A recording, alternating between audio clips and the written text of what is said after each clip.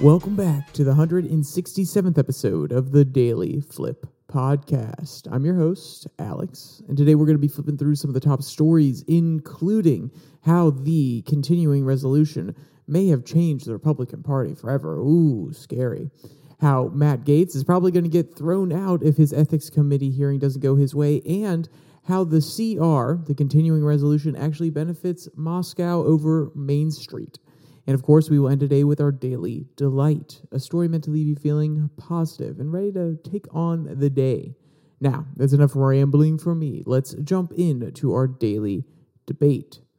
So how do we get our house in order? No, I'm not talking about your physical house, obviously. I'm talking about the people's house up there in Washington, D.C. You know, the house is a total bleep show currently. And, how do we get back to serious business? How do we get past all of these, inner battles between the Republican side or these little quibbles or people, pulling fire alarms? Like, I'm not saying that when Jamal Bowman, pulled the fire alarm, he was doing it on purpose. But why does it have to be a total news cycle story? Come on. We need to get past all these stupid squabbles. And the only reason we do this is because there's no more relevant, important news. There's nothing actually happening. So we have to resort to these little gossip and drama stories in order to get by. So let's jump to our first article, which happens to be one of those, drama stories. It comes from National Review. Why the last continuing resolution changed more than you think. So the continuing resolution that was put through late on Saturday night in order to keep the government from failing for another month and a half. And by government failing, I mean the government shutting down. Yes, for all of those that you want a little bit more minute detail. So people who are, criticizing from the right are saying, oh, well, they didn't go far enough. They should have, or Matt Gaetz, let's put it that way. Oh, they shouldn't do a continuing resolution. They should actually break it up into smaller bills so then people can directly vote on one thing or another. I would say that he's going to use it as a litmus test. Okay, so how do you care about this issue, this issue, this issue? Now when it's a giant package and you can argue, well, I care about these things a lot, and I guess I have to swallow the pill for this other thing that I don't agree with. No, he's saying break it up so then we can see where everybody stands on every specific issue. And then the mainstream Republicans are like, well, okay, first off, that's going to be cumbersome. It's going to be long. We might not be able to get some of the proposals that we want through because of it, because Democrats aren't willing to swallow certain pills. But also, there's probably a few people in the back room like, no, Matt, come on. We need a little bit of cover in order to get what we want passed, or we need a little bit of cover, to, rhetorically, so we can get other things passed that people may not be okay with. Great example being a little bit more Ukrainian spending. Oh, well, that's just a part of the bill. I understand that we need to have some more strict policies about where the money is going in Ukraine, but this military-based funding in my district, it's really important to me, so we're going to put this through. And if you have to pass those things separately, and you can't actually hide behind the fact that you want to get this certain funding to a certain location, and then you actually have to vote directly on whether Ukraine gets the money or not, you're exposing yourself to your voters and to the people of the United States. So that's what Matt Gaetz is kind of proposing. But, I'm going to save him for the second article because that's where we really go into it. So how has this CR, this continuing resolution, been misunderstood? Because the argument that the author's making in the headline is that it's changed more than you think. Quote, the continuing resolution signed into law Saturday to keep the government funded for another month and a half is significantly less for its substance than for what its enactment says about some key power dynamics in Congress. The bill itself is largely a wash. It doesn't change much about how our government does or how much it spends, and neither party won much or lost much through its passage. Congress just bought itself a little more time, but the way it happened was extremely consequential, and it tells us at least three important things. And to be honest, I don't care about the second one, or not necessarily all of the third one, and we are kind of skipping around here, but let's jump to the first point that the author tries to make here. Quote, first, it signals a new phase of the McCarthy speakership. Until Saturday, Kevin McCarthy had managed to mostly keep his conference's various factions together by avoiding any real governing choices. This was done by advancing symbolic legislation that did not have much of a chance in the Senate, and by getting one must-pass legislative package increasing the debt ceiling enacted by promising to do impossible things later. It was also going to be very difficult to sustain that approach in the appropriations process because the objections of a small but significant group of House Freedom Caucus members in a position that revealed that they had no intention of ever voting for spending bills that could also pass the Senate. This goal that McCarthy had was always to make it clear that the rest of the conference that there is no way forward except together or a legislative vehicle that could get some Democratic votes. But it was not all that clear that he could do this without first going through the government shutdown. On Saturday, McCarthy evidently decided to just skip the shutdown, since it would be less useless and pointless at best, and put a bill on the floor that would easily get the support of a majority of the House, but a bipartisan majority and not a purely Republican one, end quote. So this is where the change is happening. As they mentioned, they have been mainly on party lines when getting things passed. They've really tried to get the Freedom Caucus in order, or at least try to appease them in certain situations. But then that makes it really hard when it goes to the Senate, so it's not going to get passed. So now McCarthy said, okay, screw it. Freedom Caucus, I've tried to play nice. I have tried to work with you, but you are just hamstringing me too much now. We need this to get through, so I'm going to go to my partners in the Democratic Party. And when I say partners, I'm not saying direct partners. I'm not accusing McCarthy of having goody-goody two-shoe friends over there. But the people who were elected to, make sure the government keeps functioning, he's going to go to them and he's going to say, hey, let's make a practical deal. And at the end of the day, if we make the Freedom Caucus a little bit angry, they're just going to have to get over it. And now the bill can also get through the Senate. And this is, there's something extremely frustrating from a political strategy point of view from what the Freedom Caucus is doing. Because, yes, they are getting more attention for themselves. Yes, they are pressuring for less spending. But guess what? If you make a really conservative package that isn't quite as conservative as you want, but conservative enough that every single Republican in that Congress will vote for it, and let's be clear, yes, I am aware of the irony because it's not conservative enough for Gates, but if he can put that aside for a minute and say, okay, we are not going to get everything we want, but we can still make a bill that's conservative enough that every single person in the House Republican caucus, the committee, that it will get through all of them, and then we can send it to the Senate, and guess what? The Senate's controlled by Democrats. They're probably not going to pass it. Then guess what? You can blame the shutdown on the Democrats in the Senate who will not pass that legislation. Of course, they'll come back and say, oh, well, the House gave us a bill that we couldn't pass anyway, but they were the ones that chose not to pass it. They are the ones that are going to be blamed for the government shutdown. And yes, I know that's cynical. And yes, I know that we shouldn't be encouraging a shutdown in any way, shape, or form. But it's just the political, I don't understand when Gates and the Freedom Caucus are pushing back against this. I get that they're trying to do this on principle, and that is fair enough, good to you.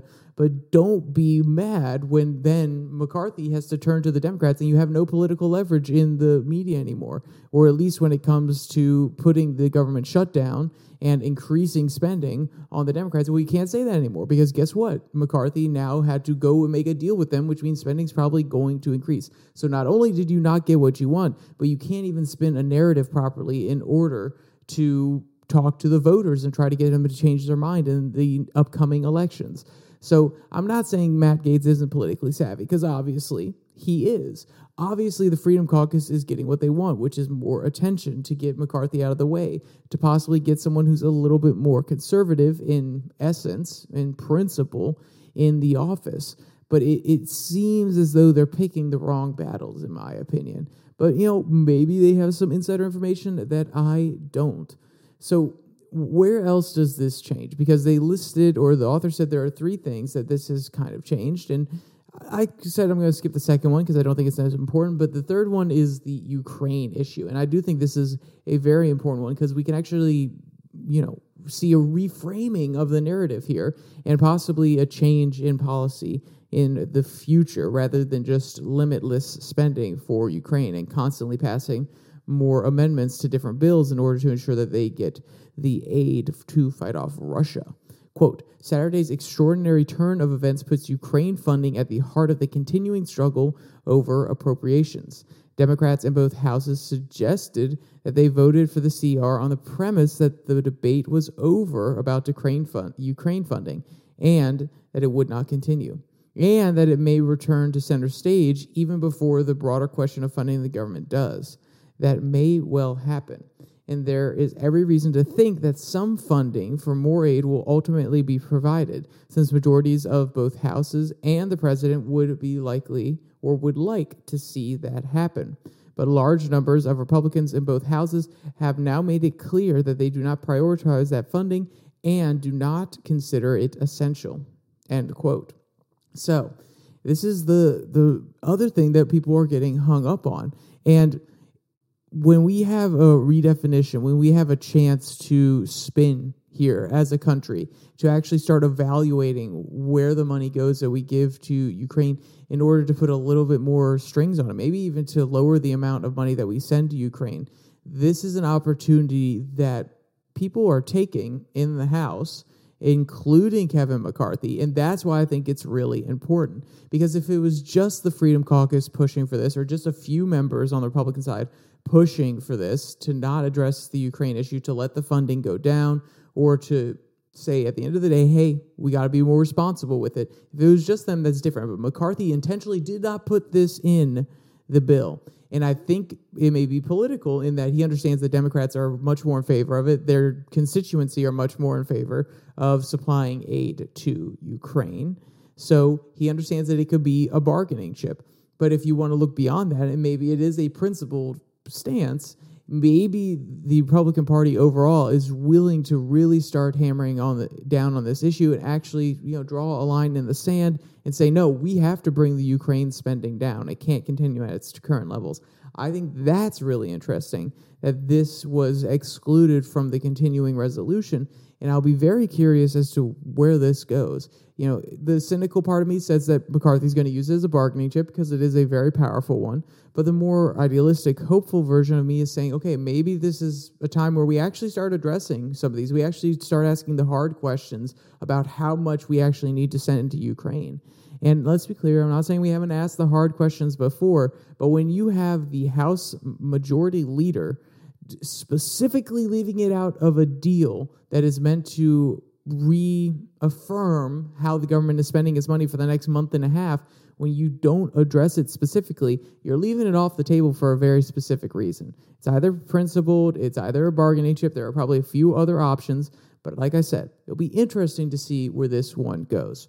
So I've already talked about Matt Gaetz a lot, and the irony is I just read an article today which is how Matt Gaetz wants to get attention from all this, and well, guess what? He's getting attention from all this, and I'm talking about him too. Not that my talking about him will have any change whatsoever, but it is interesting the way he goes about politics in order to gain a certain following, in order to be loud and brash, in order to appeal to a certain segment of the population. And then people complain that he's doing it, and then they feed into the narrative by covering exactly what he is doing. But that's because he's being a thorn in the side. But there is a thorn in his side that may come back to bite his butt really here soon. And this article comes from the Daily Wire. Some House Republicans seek to expel Matt Gaetz, depending on the ruling from the Ethics Committee.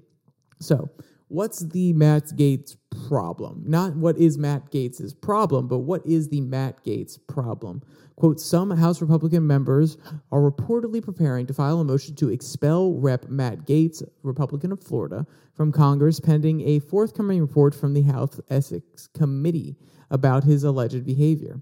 The news comes as Gaetz prepares to file a motion to oust Speaker Kevin McCarthy, Republican of California, this week in what many top Republicans say is a personal vendetta against McCarthy because of the Ethics Committee investigation, which was launched during the last Congress when Rep. Nancy Pelosi was Speaker. CNN reported over the summer that investigators are currently, quote, focused on allegations that may have included sexual misconduct, illicit drug use, or other misconduct, end quote. So basically, Gaetz is under the gun here. He would probably argue that it was brought forward by his political opponent, which is Nancy Pelosi, in order to get him to shut up, in order to, hamstring him a little bit. And he would probably argue, well, McCarthy should have gotten rid of it. It's totally baseless. So he should have completely gotten rid of that ethics committee inquiry in order to clear Gates's name. And then McCarthy probably was doing a little political calculation, which is, this is a really powerful bargaining chip, so maybe I shouldn't. And also, even if I did want to get rid of it, it may be useful because Gates, from the very beginning, opposed McCarthy, and maybe there would be a good reason to get him out if this ethics committee came out his way. But once again, that is me being cynical rather than being, idealistic. Maybe Mr. McCarthy really does see that this ethics committee investigation is actually going somewhere, that there's actually something that Matt Gaetz did wrong, and that he can't stand for that in his party. Maybe that's possible. I don't want to give McCarthy Machiavellian-style intentions, but we can see why Matt Gaetz is a little bit angry, why he's frustrated. And if I had a person who I was backing, or even I could argue, maybe they are friends behind the scenes. I doubted it at this point, but maybe at one point they were friends. And if I had a friend who said, hey man, when I get that new job as manager, that BS claim that you stole something, and I watched the footage, I knew you didn't, I'm going to get them to drop it. And then your friend gets promoted to manager, but then that investigation keeps going. Then of course you're going to be frustrated. Of course you're going to hold a little bit of a personal vendetta, especially when you see it as a way that could get you ousted. And since you didn't necessarily want your friend to become the manager, since you were kind of vying for the job yourself, you were kind of proposing somebody else, and he knew that, maybe him using it as a chip to kind of punish you for not necessarily backing him, then I could see how you'd be a little bit angry about that. This internal politics, I'm moving past the analogy now, this internal politics game where, hey, favor for favor, well, Matt Gaetz got him into power, so he figures, hey, I got you there. I had to pull some concessions from you, but I still voted for you, so could you get rid of this? And McCarthy's like, yeah, no, you pulled a lot of concessions from me, so that was actually our trade to get me into speaker, and now you're going to owe me big for this committee hearing dismissal, which, once again, this is just my machinations. This is me being cynical. Don't know if any of it's true, have no insider information. I don't know how I would anyway, but that's what I'm thinking in this case. So there are people who are coming to Representative Gaetz's defense. Quote, one lawmaker who came out and defended Gaetz was Rep. Ana Paulina Luna, who posted on X that this was, quote, unethical to threaten to expel a member for following and using House rules that the entire conference agreed to, end quote. Gaetz took significant heat last week for handing leverage to Democrat lawmakers by sabotaging a short-term funding bill that would have kept the U.S. government open and included a, quote, spending reduction, money for border security, and a commission on the growing federal debt, end quote, the Wall Street Journal editorial board noted. Instead, Republicans did not get any of that because Gaetz and several other Republicans rejected it. And then the Republicans were forced to cut a deal with the Democrats to keep the government open, end quote. Now, that actually does bring up a very interesting point here, which is there have been other members of the Freedom Caucus that have also pushed back against these spending bills, that have not backed McCarthy in some of these attempts to get the CR moving. And then all the hate, all of the ire that has been born on the right is going towards Matt Gaetz. And there's two parts to this. One, because he's the loudest, he's actually calling for McCarthy to step down, and he's going to bring some articles to get him removed as speaker. But also, I think that the reason that Gaetz is at the front of this for the people like Daily Wire, who are definitely sitting there a little bit more supportive of McCarthy, a little bit more on board with what he's doing, and willing to sacrifice the wants of a small part of the Republican Party for the majority of the Republican Party. They're really big-minded Republican focused, not necessarily small-minded. Is the reason they're focusing in on Gaetz is because he does have this ethics committee thing going on, and people are trying to eject him. So they're actually trying to put a little bit of extra pressure and change the popular narrative that he does need to be ejected because he's actually holding up Republican processes, and there's this ethics committee hearing. Once again, that is me being very, very cynical. But there are other people who are mainstream Republicans who are directly calling for him to be expelled because of this ethics committee investigation if he is found guilty. And sometimes in the past, you would probably see an argument from certain Republicans that, oh, well, hey, no, this is a political attack. We need to defend our own. But no, even some old-style Republicans are saying, get him out of there. Then again, that person is Newt Gingrich, and he is more whole party over individual Republicans. So he may have been okay with that back in his day as well. But here's what Newt had to say. Quote, former House Speaker Newt Gingrich posted on X, is Gaetz secretly an agent for the Democratic Party?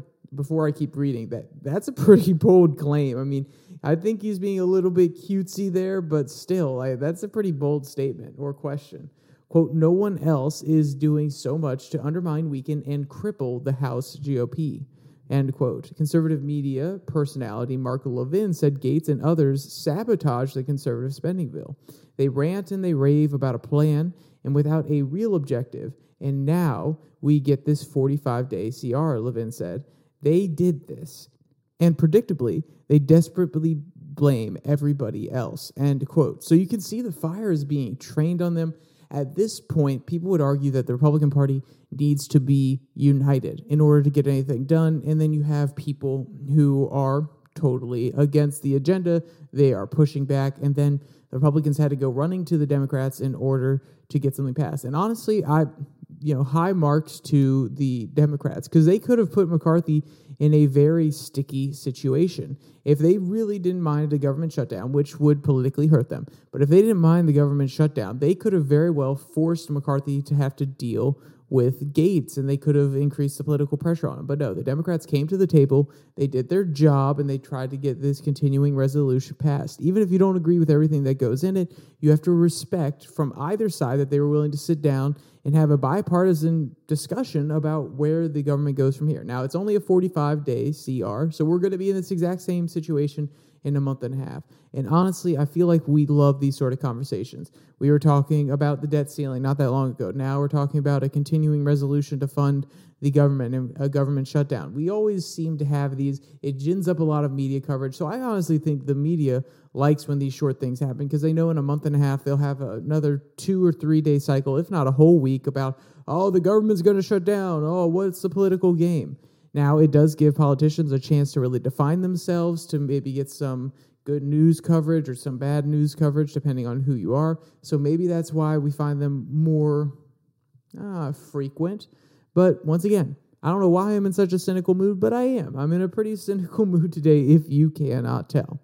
All right, so let's move to our last article, which comes from someone who's even more cynical than me. And that is hard to do, especially today. And this one comes from the Daily Beast. All that drama in the House GOP's only win was for the Kremlin. So this goes back to the point where I was saying that they're focused more on helping Moscow than Main Street. That's where this argument is coming from, the point of view from this author. And I felt bad bearing it at the end here because it's an interesting one.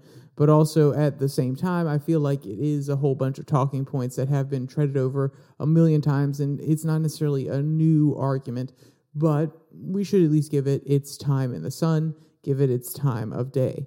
So, how is this new CR, how is this drama, this battle, how is it pro-Kremlin? Quote, had the great Maya Angelou been alive to witness Saturday's climax of a omni-shambolic dog's breakfast of a misbegotten legislative process that took place in the U.S. House of Representatives, surely she would have said, when a political party tells you over and over again that they have no higher priority than serving Vladimir Putin, believe them. End quote from Maya Angelou. But hey, it's a kind of I don't want to say hyperbolic. It's a bold statement, to say the least, But let's see what the author's argument is. Quote, then again, it didn't take a genius or the genius of Miss Angelou to get the message. At the critical moment at which they had one chance to avert a government shutdowns, when Republicans in the House were forced to abandon all of their legislative priorities, but one, the one they chose to ditch was the vital U.S. aid to Ukraine. In so doing, they sent the world an unmistakable signal once again that the first and guiding loyalty of Donald Trump's GOP is that it has always been to the Kremlin, end quote. So I find this disingenuous trying to connect the GOP to Trump and then Trump to the Kremlin, inherently saying that Trump is for the Kremlin, and also just because you want to have a more in-depth discussion without just randomly passing a certain amount of funding for Ukraine. I find both of those disingenuous arguments that they are just directly supporting the Kremlin. Just because you put a limit on something that benefits one party more than the other doesn't mean that you necessarily want to help that other party. It just means that you're putting a limit on something. And to make the argument, because they're inherently making the argument here, if you take it to its logical conclusion, that if you don't fund Ukraine, you are supporting Russia, that is absolutely insane. So Switzerland bought lots of products from both Italy and from Germany during the war, but they also bought products from France and Britain. Guess what? Just because they bought products from Germany and Italy didn't mean that they were anti-Britain and France, and just because they bought products from France and Britain doesn't mean they were anti-Italy and Germany. They were just neutral. So that's a possibility. Don't give any funding to Ukraine and then don't take a side with it, or even start, easing sanctions on Russia. Then you could say they're actually for the Kremlin. But this logical, battle that they're trying to play where, no, if you don't support Ukraine, then you're supporting the Kremlin. It's inherently the case that you have to put all of the resources, you have to keep the funding going to Ukraine. Otherwise, you're doing something that benefits Putin. Therefore, you are actually supporting Putin.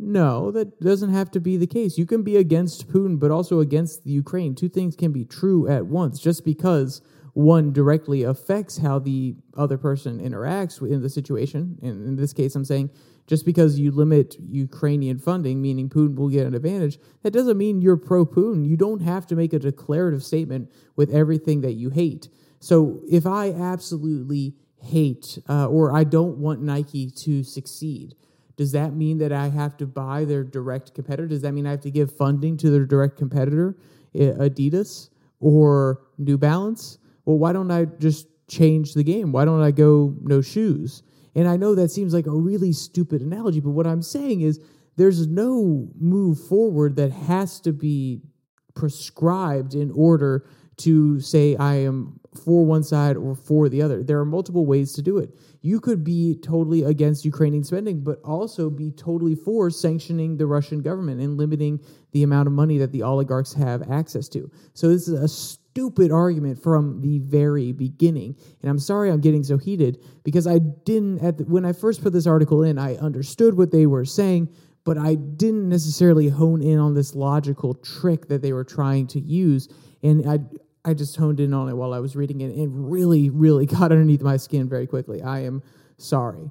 So once again, there is a interesting part here where the author talks about this is basically appeasement 2.0. And, I don't necessarily disagree or agree. I think the situation is totally different. So I think it's an interesting framing nonetheless. But I did want to bring it out because I thought it was at least an important part to talk about and an interesting angle that people from this point of view at the Daily Beast are taking. Quote, just as Hitler saw Chamberlain's weakness as the opening he was looking for, surely Vladimir Putin saw the GOP message for what it was, encouragement for his aggression and his war crimes from the party of Trump, a clear signal that all he would have to do was wait until the next election cycle, and if they won, a GOP-led U.S. would abandon Ukraine, our allies in Europe, and reward Putin's brutality by extending his reach ever more deeply into the heart of Europe. Democrats and a handful of more moderate Republicans promised in the wake of the deal that they would seek and expected to get a new supplemental bill that would ensure Ukraine aid continued to be funded, end quote. And, honestly, I think, let's be clear, I think appeasement was trash. I have for a long time said appeasement was trash. But also, I read a book recently that did, Chamberlain a little bit more of a service, which was he genuinely believed appeasement was going to work. But also, there has been some reflection recently that suggests, and some of the quotes that he was sending, or some of the quotes that are extracted from some of his meetings with his ministers, is that, okay, yes, we're going to offer Hitler appeasement with one hand, but we're also going to build up our military strength on the other. So it's not as though he was simply saying appeasement and we do nothing. He was offering one thing with one hand, and on the other side, he was saying, okay, we got to build up our own reserves because I don't actually trust Hitler that much, but we need a little bit more time in order to get militarily ready. So to compare these two things, to compare a situation with a fascist leader versus the oligarch that is Vladimir Putin, and to suggest that any version of weakness, such as Chamberlain, is appeasement, I think is a little bit simplistic, because it comes to a point of view where you have to be the strong man the entire time. You cannot show any weakness whatsoever. You have to they're basically saying you have to fall in line and give all the Ukrainians all the money that they want, or that is perceived as weakness.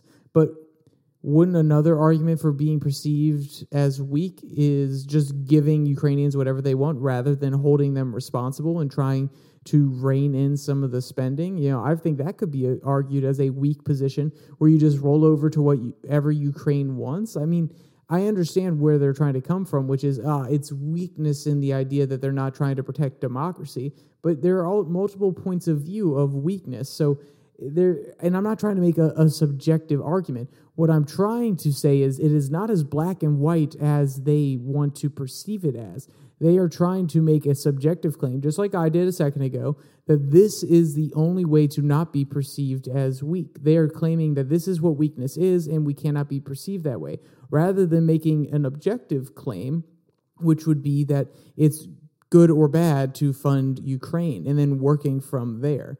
Because if they said that it's a good thing to fund Ukraine because we want to wither down Vladimir Putin's army, or we want to, use Ukrainian troops as a way to wither them down rather than American troops or NATO troops having to be sent on the ground, you could have a more clear argument about that. But when you make this weakness argument, it gets muddled in subjectiveness, and it doesn't actually get anywhere, and it's just trying to demagogue and trying to play to their side.